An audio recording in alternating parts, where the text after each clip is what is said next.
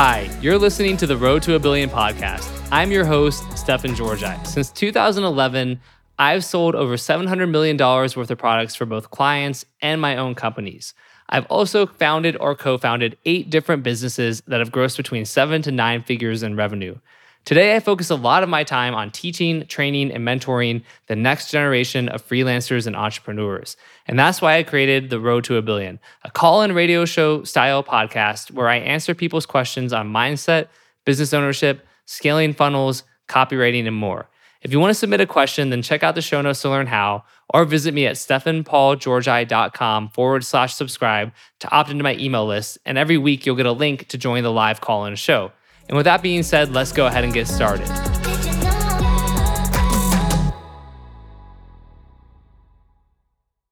Hey guys, in today's episode, you're going to learn how to avoid the struggle that even A-list copywriters face by having this one thing. Why no one took over the throne in the relationship niche when Chris left the industry for a few years. Why it's important to know how to analyze the funnel and troubleshoot when it's not converting. Enjoy.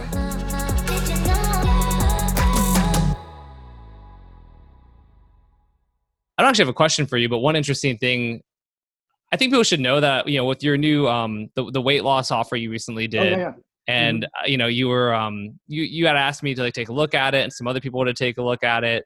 And then you shot me a message after it was launched, and you're like, it's not making sales. Am I should I just retire? Am I a fraud?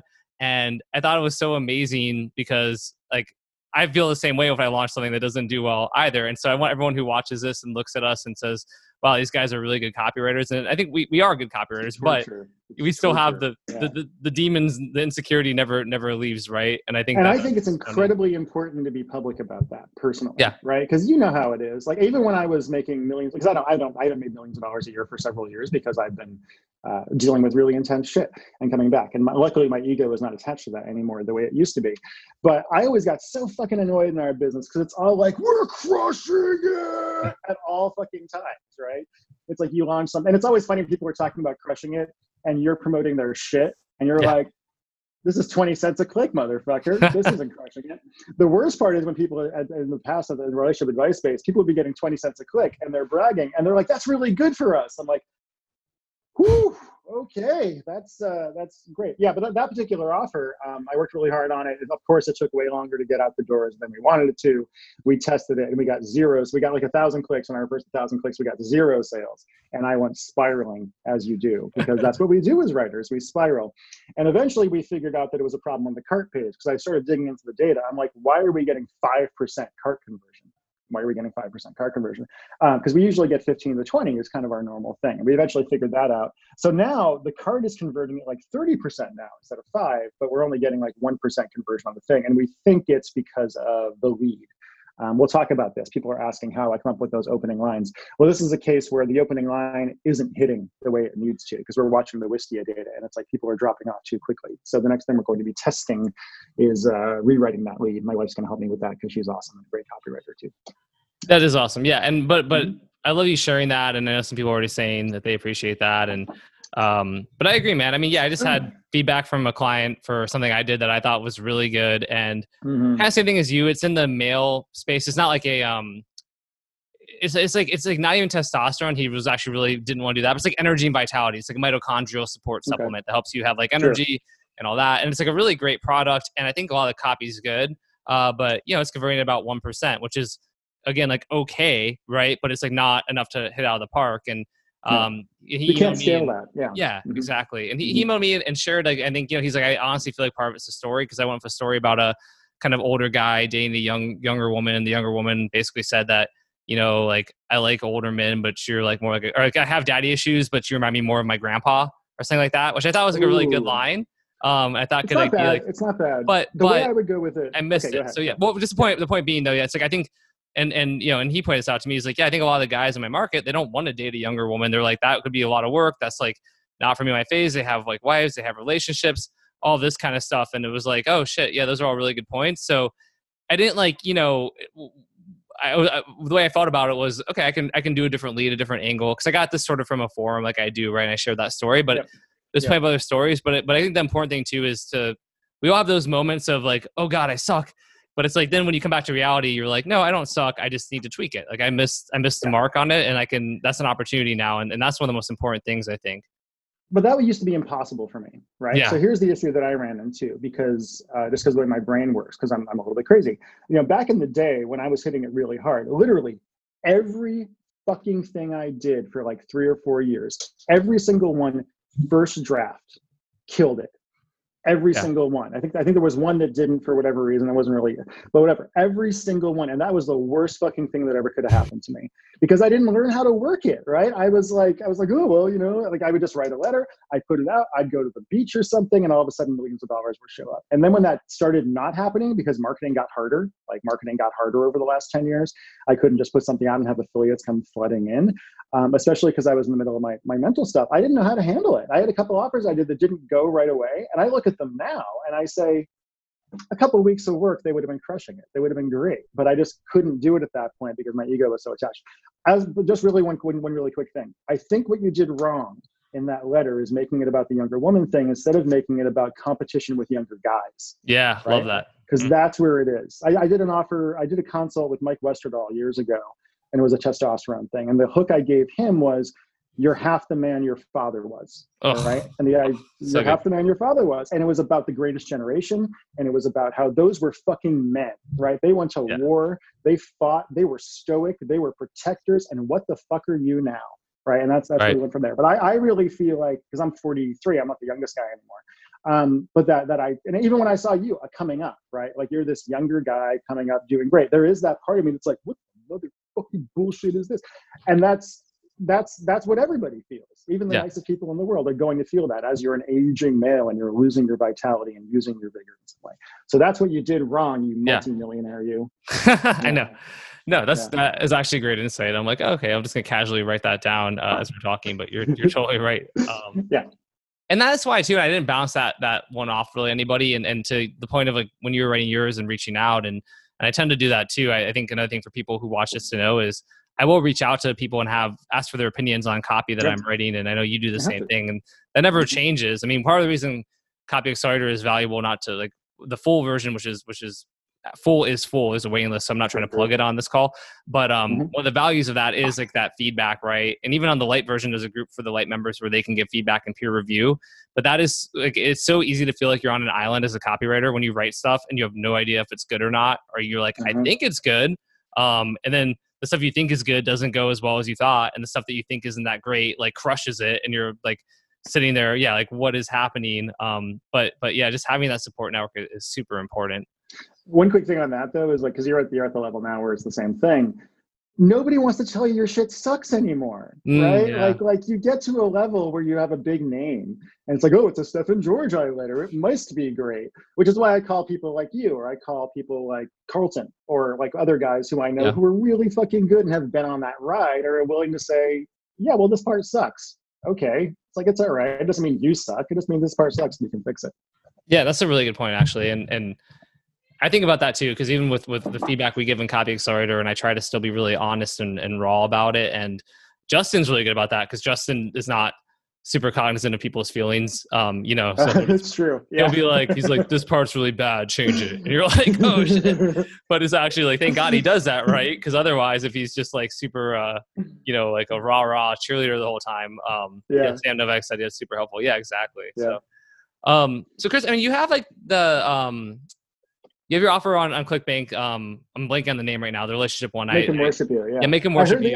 I heard that I was at the Titans Mastermind last week, the virtual one, which was great because I could sit in my basement and play Divinity Original Sin 2 while we're going to a mastermind, which was awesome. Instead of playing Mario on my Nintendo while I'm actually at the thing. Yeah, I heard you picked that letter apart on in a good way. In a good way. Yeah, totally. Yeah. Emily texted me and said, "Hey, if your ears are burning, here's why." Well, no, that's so sweet. That's such a nice thing. Yeah. It's a really good one. But yeah. That one we're mostly running cold traffic to. Back in the day with Language Desire and a bunch of other ones, we just did almost pure affiliate traffic. And we just had affiliates come running and made a lot of money on it. And then when we tried putting out this one, we just couldn't get the affiliates the same way. I think it's partly just because the affiliate base for the relationship advice niche isn't what it used to be. Right. I think it is, this sounds egotistical, and maybe it is, but I do think that part of it is that when I went away for a while, there was really nobody pushing that niche the same way that I had been for so long, because I was putting out offers all the time, and I was really, I had the people that I had kind of convinced to follow me in all these ways, and then I disappeared, and I think that kind of caused some things to go down as well. So that might just be me thinking I'm more important than I actually am. No, it's interesting. We've actually talked about this before in a conversation too, though, how like when you left, like in the relationship, like no one really came and took your place, and that's surprising, right? Like with like the weight loss stuff in ClickBank right now, and like research is at the top, and then there's Proven and left, there's these offers, and now every offer owner, business owner I know who does stuff in health is trying to create their new like way. It's like everyone's trying to pile into it, right? And totally, but like it didn't really happen with the relationship stuff as much. And why do you think that is? I am curious why nobody tried to. Well, when I entered that niche, the reason that I was able to go from 0 to 100 in that niche, besides having a PR agent come up to me after I spoke at Jeff Walker's event and say, I want to put you on television, which was like, for what? They're like, well, you're so charming, whatever. I'm like, okay, cool. I can be charming on stage. Sure. Was that I came from hardcore make money online, right? Like the offers that I wrote earlier in my career were, I mean, I did the language learning one for Dan Roitman, actually, which made a fuck ton of money. I did the Power for Home one for Chris Fox, which made me a lot of money, and he made a lot more money than I did on that, and a bunch of others. But largely, I was doing real estate investing stuff, and I was doing IM stuff, and I did some health stuff, though I've never had passion for the health stuff the same way I do these others. But I came into the relationship niche, and I was like, why the fuck is everyone just copying Evan Pagan? Right? Because everyone was just copying Evan Pagan. It was all Craig Clemens' very early structure. And Craig's fantastic. I would never take anything away from him. But this was much earlier in his career. And everybody was just doing the exact same formula letter. It wasn't video at all. And I came in from IM where things were much more cutting edge. And all of a sudden I was getting, Mark Ling told me, he mailed Text and Romance back, and he was getting several dollars a click when he was used to getting 50, 60 cents, right? And so I was able to just kind of blow things up at that point. And I think part of the issue was, like Jordan Hall, who's a good friend of mine, he's been doing very, very well in that niche for ages, though it's largely due to his cold traffic. He has one offer that's done really, really well, and he was never able to really make another one, but he has that one offer that does incredibly well. But Jordan's a more reserved character, right? He's just not going to be as boisterous as I am and leading in that same way. So I think there's nobody... A lot of them just aren't really marketers. They're content people. They're people who are passionate about helping people with their relationships and have learned marketing, as opposed to being a marketer who has come into the niche and said, okay, I want to know what I can sell, and then I'm going to create products that are based on what I can sell, instead of writing, here's what I really want people to know, right? Like, it doesn't matter what you want people to know. It matters what people actually want to buy and have the emotional drive to actually buy. That's my theory on it. I could be wrong. No, that's really interesting. And one more question on that, because I know Justin has brought this up, and I agree with him. When it comes to him and I, it's like we're both kind of marketers and entrepreneurs who happen to be really good at copywriting. And I probably would, I think that's a fair assessment. I mean, I really do enjoy writing copy when I'm in the zone and when the muses are singing to me and all that. Do you consider yourself... When you're not like sweating your wrists while you're doing it. Yeah, when I'm not putting it off. Even today, I woke up early to like write copy for this project, put it off for like 2 hours, and then finally for like an hour before this Road to a Billion episode, I started doing it. And I'm like, this is so fun. Like, why did I just put it off for like 2.5, like doing all these other dumb things? So that never goes away. Sometimes it's like I'll write the whole letter in 2 days, but I'll put it off for a month and a half. Right? I know. So crazy. But I was curious, are you, do you consider yourself the same way? Do you feel like you're an entrepreneur or a marketer who happens to be really good at copy, or do you consider yourself and your kind of core identity as a copywriter? As part of your identity, not that you're neither at this point. Again, for a while there, all of my self-esteem was built around being a great copywriter, or quote unquote the best copywriter, a world-class copywriter, etc. Partly that was mental illness stuff, partly that was whatever. These days, I just think of myself as Chris Haddad, who happens to be pretty good at selling things online. And that's a better way to be, right? Yeah. Like, that is a better way to be a human being. I had the experience of going from being at the very top or very close to the top to not.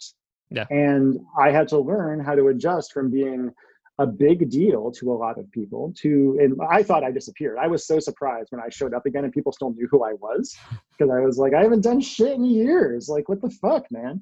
But I think of myself as, I think I'm primarily a writer, I've always been a writer. That's kind of what I did. And then I eventually figured out that I'm good at combining writing and the art aspect of it, the dramatics. I used to do playwriting, I used to do screenwriting, things like that, and combining that with sales. My dad was a pretty hardcore sales guy. He died a long time ago, but he was very, very good at it.